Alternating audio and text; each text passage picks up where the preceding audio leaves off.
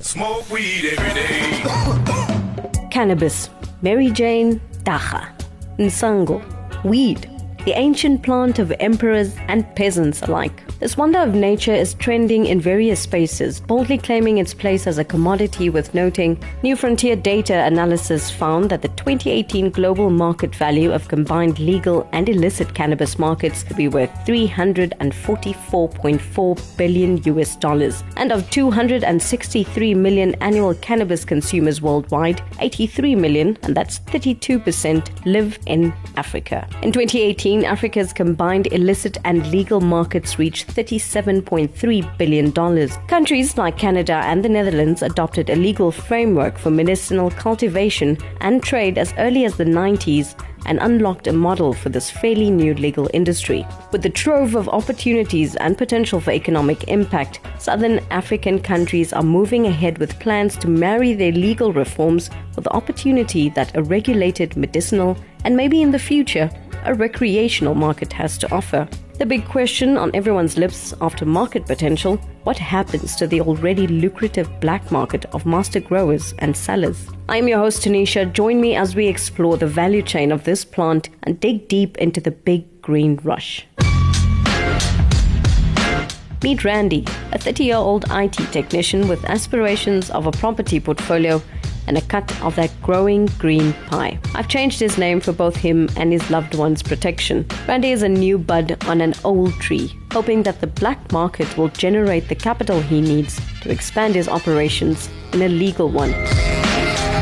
When did it dawn on you that this was a massive opportunity?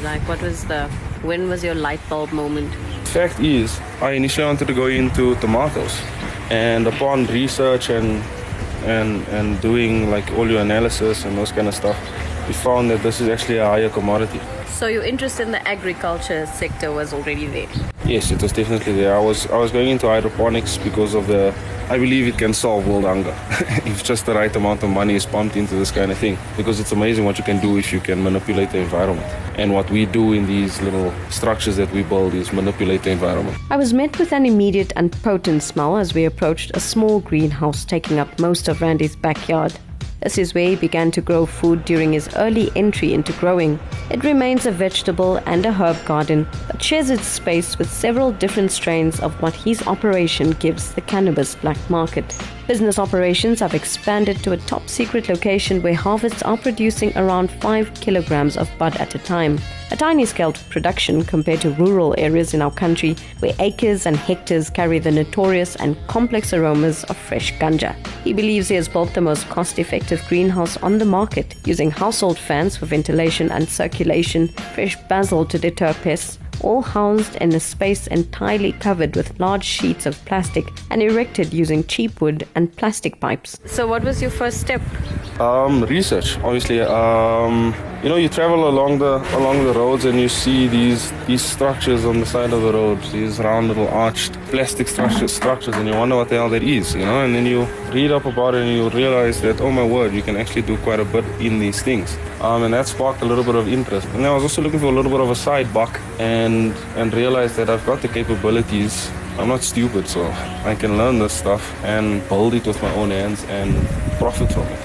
And that's basically what happened. A constitutional court ruling made way for private consumption and cultivation in 2018, giving people like Randy a chance at avoiding a jail sentence if there is no evidence of a sale. The exact quantities needed to suggest dealing is not legislated yet. So while Randy's small market are predominantly recreational smokers of marijuana, this current location also caters for medicinal requests. I'm amused to learn that his direct clients span across all age groups. Okay, when was the first time you had the biggest yield, and how did you feel when you cashed in on that yield? Look, it's a very expensive, very, very expensive exercise running what we run. In fact, a lot of people may be shocked that you don't profit as much here. This is actually an honest man's business. Because your profit margins aren't extremely huge. It's the guy on the street that's selling to the consumer. The grower doesn't make a lot of money. The grower just makes a good living. That's all. So you do break even, though? You break even. You definitely break even. And you have a But little you're not more to about to expand. drive a Ferrari I'm not anytime about to soon. buy a Ferrari anytime soon. Not a chance, no. I want to compete with Elon Musk, but now I'm a few light years behind that guy, so to say. But like it's really not that profitable. The guy on the street makes the most money. The guy who sells to the consumer, he's the one with the higher profit margins because he buys it from us at really cheap, and then he inflates his price to ridiculous amounts. The people I've spoken to say that it's quite pricey to get a license. Yeah, there's a lot of red tape around that. Like one of the security standards is a double electric fence, and that already is a cost on its own. So on the scale that we are on, it makes it extremely difficult for us to apply for those kind of things because your profit margins don't allow for you to apply for those kind of stuff. So we remain in the black market. Yeah, nude. There's nudes in the bucket. There's nudes somewhere in the bucket. What are nudes? Nutrients. Oh. It's just a feed that we put because we use a nutrientless. What do you call this? Soil. Yeah. There's no nutrient like stuff in that soil, so we have to add. That's why it's called hydroponics.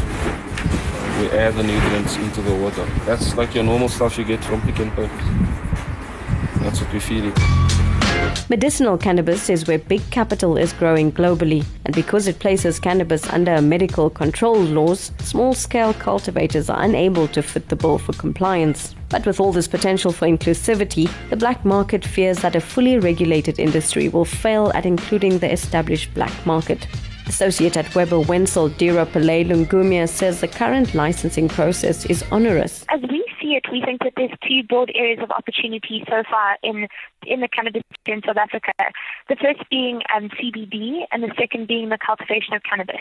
But we see really the major limitation for cannabis entrepreneurs being that there really are only two sectors or opportunities within which they can go. And we think that the government really does need to deregulate cannabis and CBD to allow for a more sophisticated market to open in South Africa. Pillay Lungumia says full regulation will have massive implications for the economy owing to cannabis's fast value chain.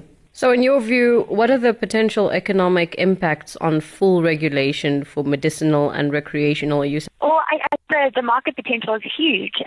Just some studies have indicated that South Africa is really quite a big black market producer of cannabis. Mm-hmm. And given the judgment that was handed down last year in September, we think that public perception has certainly shifted now that individuals can use cannabis for personal consumption in private. And if we look to countries like Canada, which is now quite a mature market with an established regulatory regime, some reports have indicated that the cannabis market has contributed as much as 8 billion rand towards the Canadian economy. And I think South Africa is particularly well placed because not only do we have market potential for quite a regulated and decriminalized industry in our country, both medicinally and recreationally, but we also have ideal conditions for growing cannabis. And we've seen some of our neighbors like Lesotho export large amounts of cannabis to countries like Canada. So I think the economic opportunities can only be really excellent for South Africa. She believes because cannabis is a plant and not a manufactured product, there's massive opportunity for small businesses, but government will have to play its role. What do you think needs to happen in order to ensure that small producers and people more at the bottom of the value chain, what should happen to ensure that the playfield is even? I think that's a great question, Tanisha, and I think that really does need to be addressed. I think certainly big pharmaceuticals will see this as good for them to expand in, but I think the reason why cannabis can be treated quite differently, and I think the reason why it can still filter down to small businesses is because cannabis is really just a plant. It's not a product that's being produced that has, any trademarks related to it or anything like that. So it means that there's still scope for small business owners to be involved. But I think exactly like you said, to ensure that small business owners aren't locked out of this industry, I think there's a big role for government to play there. I think when government, during the course of this year, comes to grips with the cannabis bill, I think there's scope for them to ensure that there's local product thresholds where there have to be local business owners that are involved, so that we ensure that cannabis isn't just an international industry. And finally, what are some of the opportunities in the cannabis value chain from a recreational, medicinal, overall well-being use? Unfortunately, entrepreneurs are quite hamstringed in that respect, in that they can only apply for cultivation licenses or they can only be involved in CBD. But I think South Africans are now wanting broader cannabis offerings. I think we're wanting cannabis products that have, they go anywhere from recreational use to assisting people to sleep to just general wellness. So I think the scope to create quite an advanced value chain certainly exists, especially if we look at countries like Canada, who've developed a whole supply chain that has contributed significantly to their economy. And I think it can only be as productive for South Africa. Research has proven that the holy herb has various health benefits and will never kill a soul.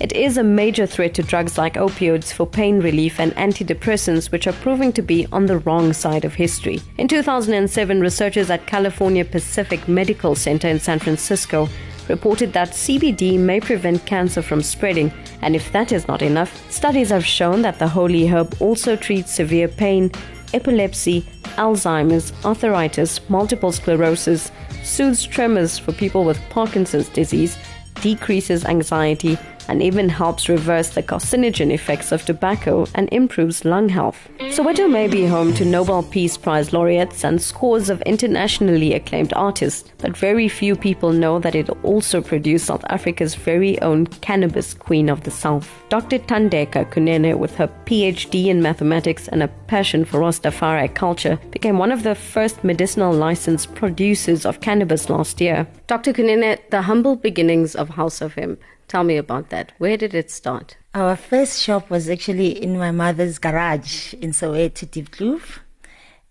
But the idea of House of Hemp, actually came from a tsotsi that I met in the corner when I was going to church. When I was 13, just before I turned 14, I was with my friends. We were coming from church, and there were this bunch of guys in the corner smoking dope. And one of my friends, we were the nerds, the clever girls, the good girls. One of the girls said, "Oh, yeah, sis, hele rook, dacha." Yeah. And I said, "Shh, these guys are really rough. Let's hurry up and go." I hope he didn't hear us. And the guy had heard. Says, "Yes, tell her to shut up because she's ignorant. She doesn't know this can make clothes and this can make cars." And I was hooked. Fast forward several years later, Kunene secures a research license for hemp and establishes House of Hemp, a small operation in the Joburg CBD where the city's cannabis culture found a home.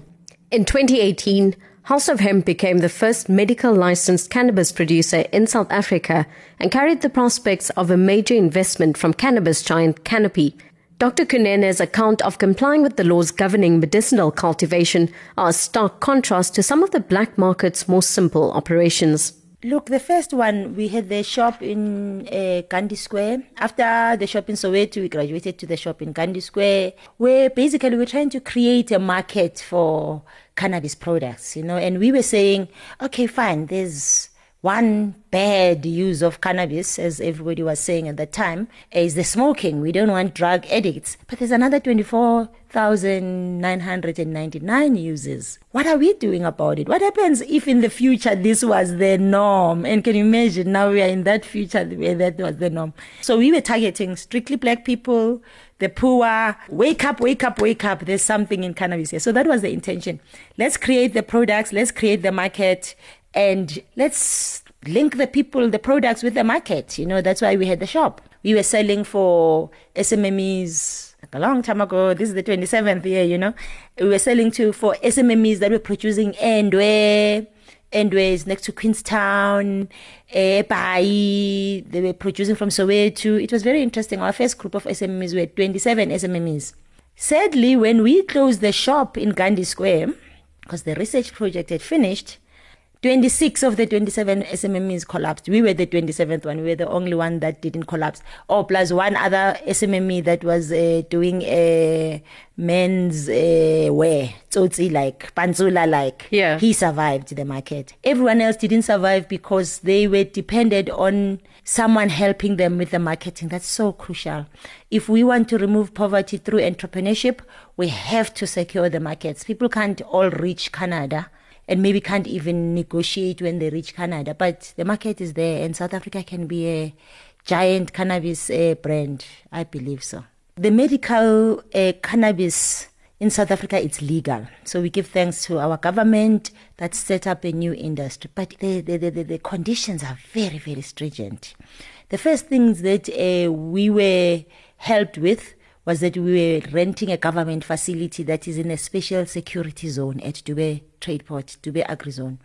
Okay, like it's an ideal greenhouse, not necessarily for, I mean, when I say ideal, state of the art, not necessarily ideal for cannabis, but ideal is in state of the art greenhouse with heightened security. You know, we've got like 4 security points before you reach us, and the 24-hour, and the police come. It's a special... And these are one of the requirements. The requirements is that you have to be very strong in security. That's your first requirement.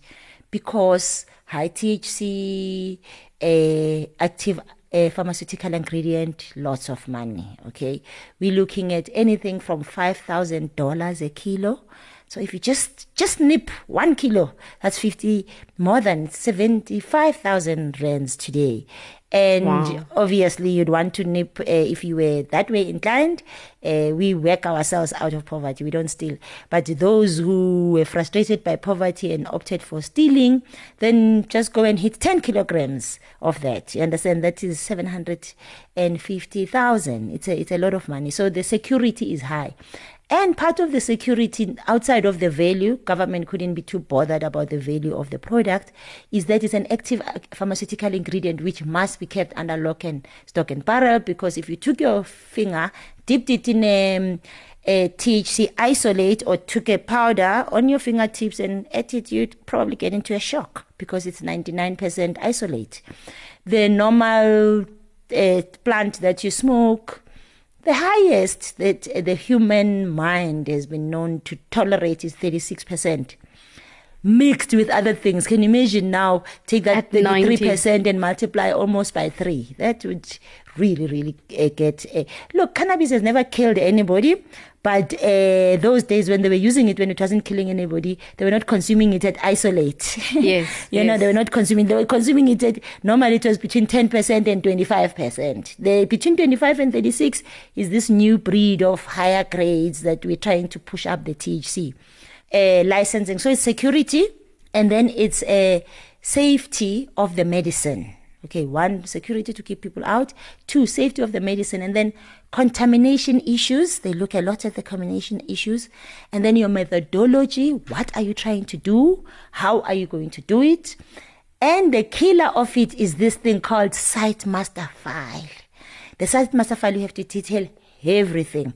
It's the laws of the licensing of cannabis in South Africa are pharmaceutical laws. There's a lot of conditions. You're not allowed to advertise that you say, I'm a producer of cannabis. At this moment, because we are cleaning up, we're setting up, we can talk about it in an interview like this. But you can't put a placard and say, come here, here's producer of medicine. And there's very stringent rules about how you handle medicine, how you store it, how you, with cannabis in particular, the cross-contamination and the cross-pollination would be an issue. The toxins, what do you put in there? By right, pharmaceuticals should be from agriculture, should be pure organic, what we Rastas call ITAL. You know, where everything is 100% pure. That's what, if you're going to produce an active pharmaceutical ingredient of that concentration, you should make sure there's no toxins in there, because then the toxins would double as you remove the non-medicine. During the process. So that's what they look. They look at the security, then they look at your team. Do you have team members who are cannabis criminals, who are any type of criminals. If you are any type of criminal, it's off. We obviously want to negotiate with government. It's not there now, but there's a space to negotiate with government for indigenous knowledge holders, because they practically almost all the Rastas, the Hindus who have once a puff a year in the festival of Lord Shiva, the god who created cannabis, and the Rastas who pray the god who emancipated cannabis. They are then considered to be all criminals because they've used it while it was unlawful. So it means you won't get a chance to actually apply for a license because you've got a criminal offense. But I did hear government say it's open for us to negotiate, the indigenous knowledge holders, to negotiate where, if you had been arrested for possession of cannabis, it's a different, I suppose, no, not suppose really, it's a different criminal offense than when you've been held trafficking humans, So Absolutely. I think they want to make that distinction. Inclusion takes center stage in our next episode, where we discover more from the experiences of people like Dr. Kunene, experts on the cannabis economy, and another insightful journey into the life of an informal street dealer. I'm your host, Tanisha. Thank you to my co-producers, KG and KG, for making episode 1 possible.